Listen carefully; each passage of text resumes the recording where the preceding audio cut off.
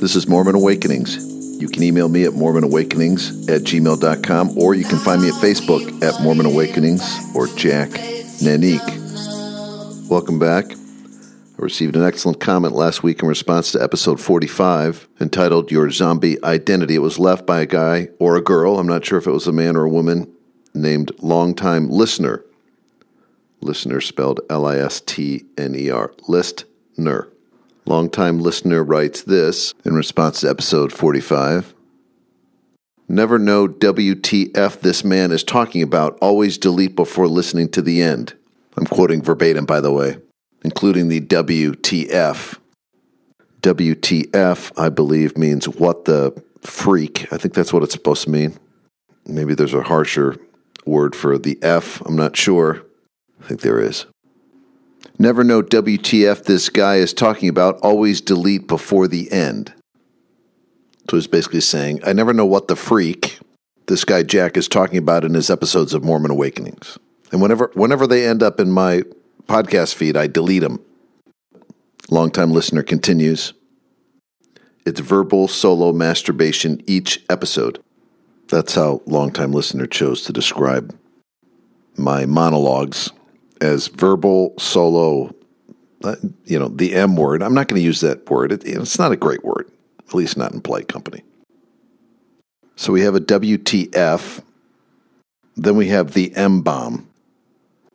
He continues, or she continues, cut these out in my opinion, and the mythical Jesus stuff, and the 2019 may see better downloads. FWIW, which means for what it's worth. So that's interesting. Longtime Listener feels that this podcast, along with the Mythical Jesus podcast, is so bad, it's actually driving listeners away from the broader Mormon Discussions podcast platform. People are so offended by this podcast that downloads are suffering. Downloads of other podcasts associated with Mormon Discussion podcasts, because people are so offended by the content of this podcast.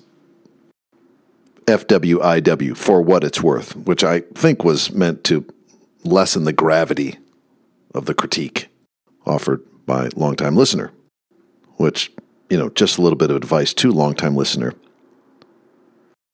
After you give a really harsh critique, a really harsh comment, and I think it's fair to say it was a pretty harsh comment, where you use such colorful language as what the freak and, the M word, tacking on FWIW at the end doesn't really make anyone feel better. I'm just saying, FWIW. Now, to be fair, I know that Mormon Awakenings is not for everyone. I mean, it is a solo rant week after week by me, just some guy alone in his office.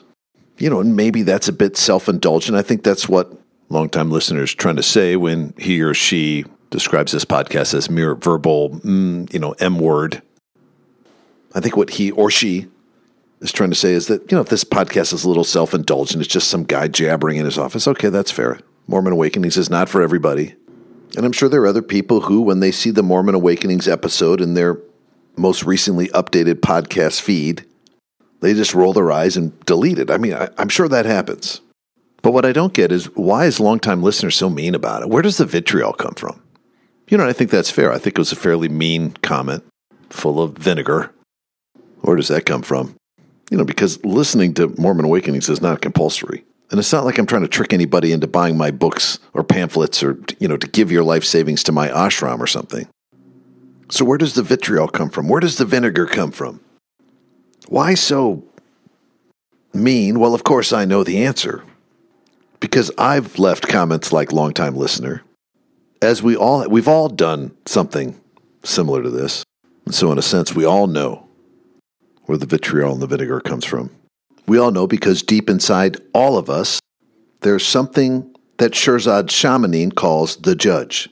Shirzad Shamanin, if you remember, wrote the most excellent book entitled Positive Intelligence. It's a terrific book. I've spoken about it before. I suggest you read it if you haven't. It's awesome. And the first concept Shirzad discusses in that book is the concept of the judge. It's analogous to what Eckhart Tolle would call the mind. It's analogous to what other writers and philosophers call the ego. But however you think about it, the mind, the judge, the ego, this thing inside you is like a separate being, like a separate entity. And so where does the vitriol and the vinegar come from? Well, for all of us, it comes from the judge.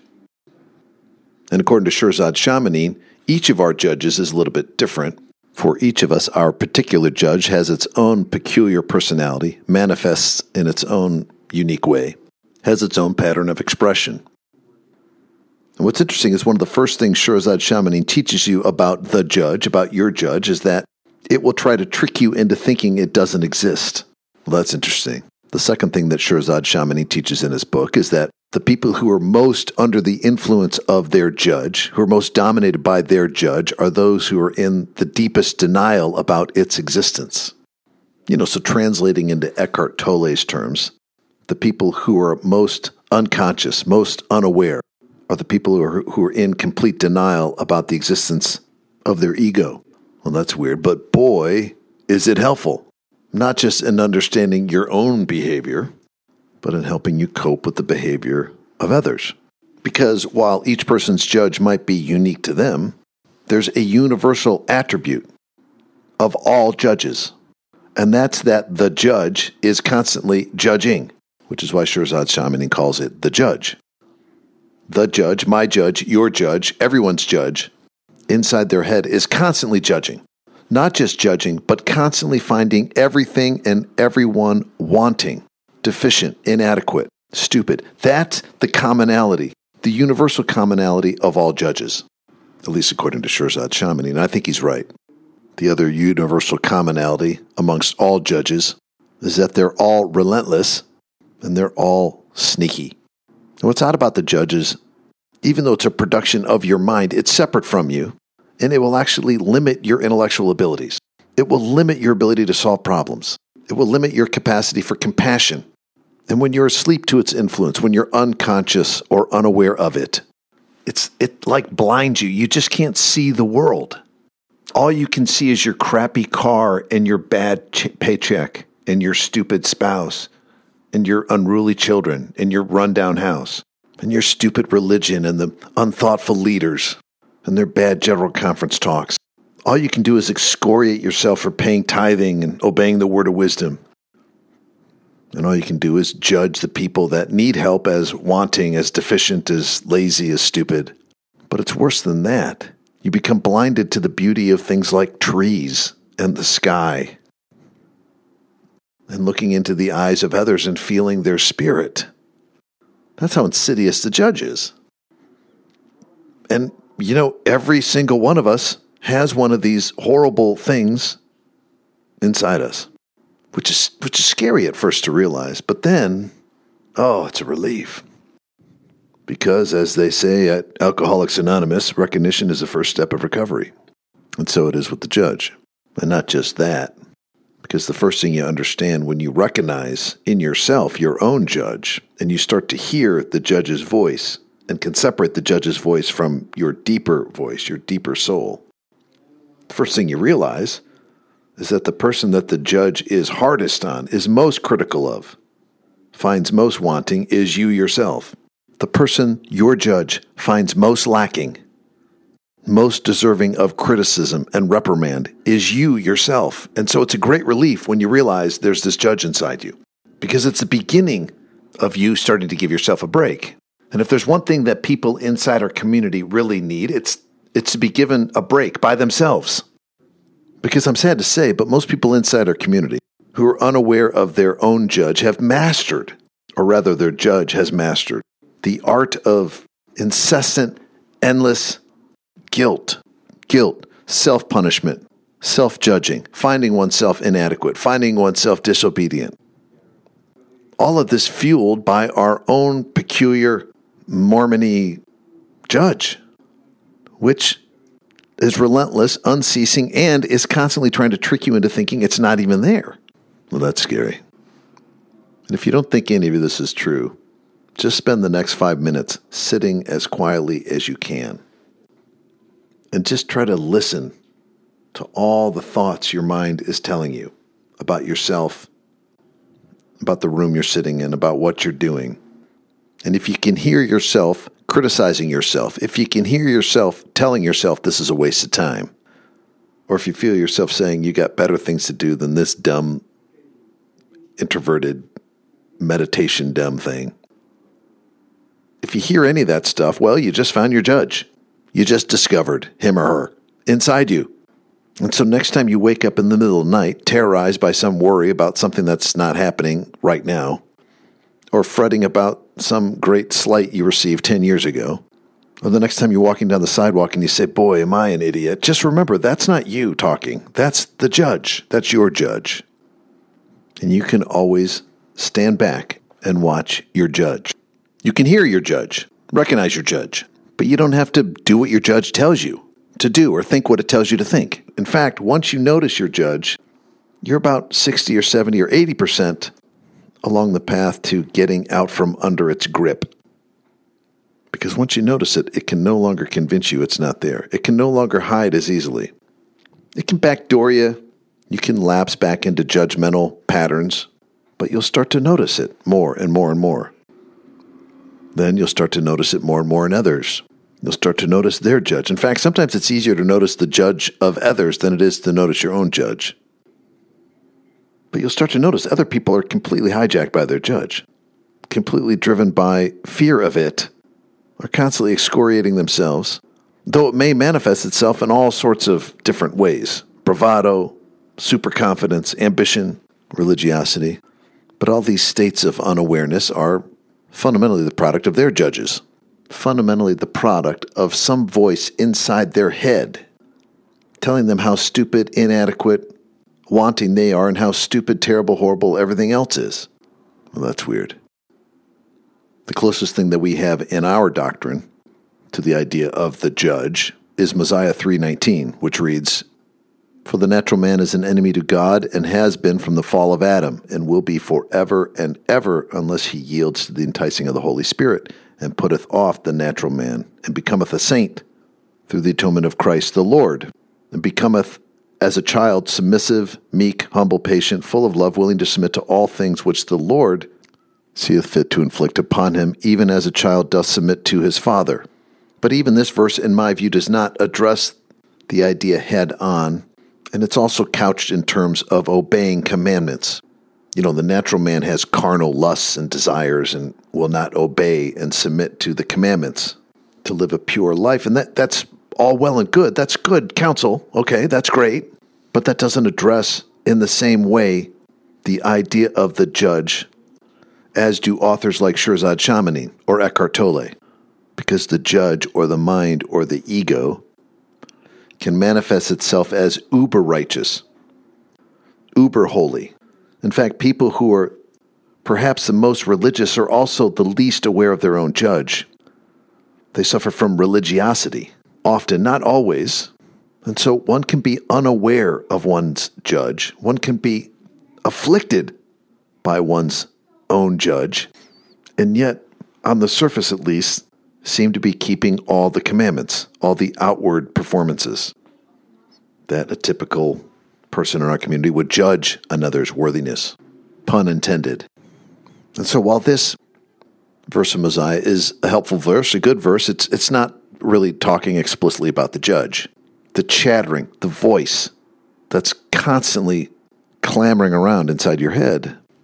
In fact, we don't, inside our community, talk explicitly about the judge or the mind or the ego in this way, as a separate being, as an entity with its own objectives, life force, energy. We come close, but we do talk about the atonement. We talk about the atonement a lot, and we kind of teach it like this. If you learn the difference between right and wrong, if you learn the difference between good and bad, at some point, even though you've done a lot of bad things, even though you've walked down along a lot of the wrong paths, as long as you learn, the difference and you repent of your mistakes, then you'll be fine in the end. That's kind of the message of the atonement. But this is unsatisfying to people or incomplete, and so a lot of writers, desert book writers, lay theologists, if you will, try to explain it in terms that are more palatable. And I don't want to try to offer my own explanation in full with this podcast of the atonement, but I do think it's related to recognizing your judge and recognizing that you are not your judge.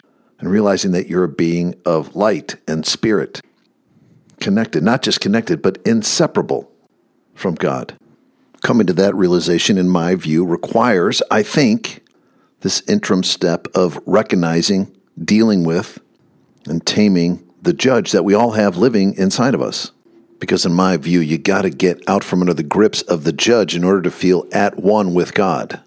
A further implication, of course, of this view, my view, is that the last thing the judge wants for you is to feel at one with God because, well, there's no need for the judge if you're at one with God.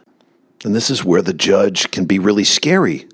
And this is where evidence of the judge as a separate life being, life force, comes from, in my view, because the judge will do all it can to remain in control and to dominate your spirit. The last thing my judge or your judge or anyone judges wants is for you to be free of it. So it's sneaky. But knowing that, noticing that about your judge, well, that puts it back in its place. It's kind of that simple. The problem is it requires constant vigilance, constant attention, constant, almost minute by minute, almost breath by breath. So on the one hand, yeah, it's simple to recognize the judge, but you got to be constantly aware. And if you can really be at one with God. You really can feel promptings from beyond through your deeper spirit. That at a high level is what works for me. And when I look at the gospel and the teachings of our community through that lens, they make a lot more sense to me. But for me, this idea of the judge as being separate from me, that concept sort of represents a Rosetta Stone in which I can understand the broader teachings at church. And so in one sense, it's kind of like I'm grafting in something from the outside to better help me understand my community and what I've been taught and what I teach. Now that pattern, that's something you do see over and over and over. This pattern of leaving your community, going outside of it, finding something of value, bringing it back, grafting it in, that pattern you do see represented over and over and over again. And not just our stories, not just our scripture, but all great works like the Odyssey or other great heroes' journey tales, most of which follow the following structure, though loosely. I mean, you can't get too particular about this, but basically most of them are this. You think you're one thing, as dictated to you by your judge, and you have experiences with this judge, and it takes you to a place that's terrible. And then you wake up and you realize this judge is not your friend, and you start noticing it, recognizing it, and ignoring it, and following your deeper, more spiritual impulses of light as guided by the Spirit back to where you started, yet you're quite different. You're much more aware. And when you return, you notice all these other people starting their journey. Maybe that's the secret knowledge, the secret wisdom that we're supposed to acquire while we're here on this earth in this life. I think it's part of it. It's certainly part of the waking up process as described by the religions of the East, the philosophies of the East. It's part and parcel of the mindfulness movement that seems to dominate our modern Western life right now. It's kind of trendy, mindfulness. The idea certainly brings into context the notion of crucifixion and death and resurrection. Because in a way, that's sort of what it feels like when you recognize your judge and you eliminate it. It can be kind of a painful process, recognition, eliminating it, or separating from it, learn to control it, or at least learning to not be hijacked by it and then resurrecting anew. Of course, all this could just be verbal, how did longtime listener put it? Verbal M-word of sorts, verbal indulgence. Could be. This entire episode could just be one big verbal indulgence about not much of consequence. Maybe you ought to just delete it, which is, of course, what your judge wants. Your judge wants you to listen to this and other things that you come across in your life, other ideas, other concepts, other works by people who are well-intended. And your judge wants you to find all that stuff wanting, not of value. And your judge wants to convince you that it's you making all these judgments because you're quite smart and advanced. And this flatters you for the moment, calms you down, keeps you in the judge's grip.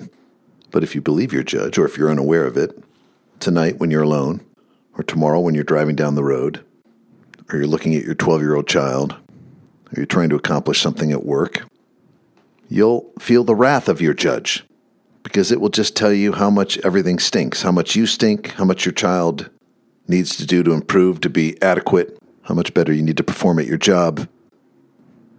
But really, the judge is going to judge you, make you feel bad about yourself.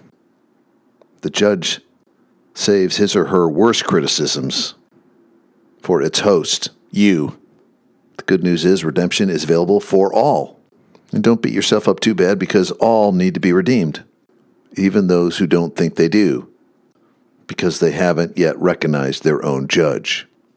Maybe this is what Jesus really meant when he said, "Blessed are the meek, blessed are the merciful, blessed are the peacemakers." Qualities you typically find with those who have recognized and have learned to cope with their own judge. The Pharisees and the Sadducees didn't like this. And what do they represent? Well, of course, they're the uber judges. They're the collective judges of all of Israel, of the world. And they'll be the ones who are going to decide who's wanting and who's not. Thank you very much. They'll be the ones deciding, not this hack from Galilee who hangs out with prostitutes and tax collectors and, fishermen. Because what in the world could anybody from that motley crew know? Clearly nothing. But throughout the New Testament, there was one or two or three members of this priestly, judgely class. Nicodemus comes to mind, who were just puzzled by what this guy Jesus was teaching. Because how in the world could the sick stand and walk again immediately? How could the lame be healed immediately? How can one be reconciled immediately with God? This was a great curiosity to them. Of course, in my view, it begins with the moment you recognize your judge, or your ego, or your mind, or if it works for you, the natural man, or that part of you that isn't you, that being that lives inside of you, that's not you. And when you really recognize it and you really accept that about yourself, that you're possessed, well, then becoming one with God again is almost instantaneous, as fast as that recognition, as fast as awakening itself. Of course, if you're under your judge's influence and you fail to recognize that the judge even exists, you, of course, won't know WTF I'm talking about. And you probably ought to just delete this. But don't worry. We all have a spiritual teacher in our lives. All of us. And God has sent us here to deal with our judge so that we can learn to not judge. Well, I've gone on far too long. I hope you found something interesting here today. Please do email me at mormonawakenings@gmail.com or find me at Facebook at Mormon Awakenings or Jack Nanique. Until next time.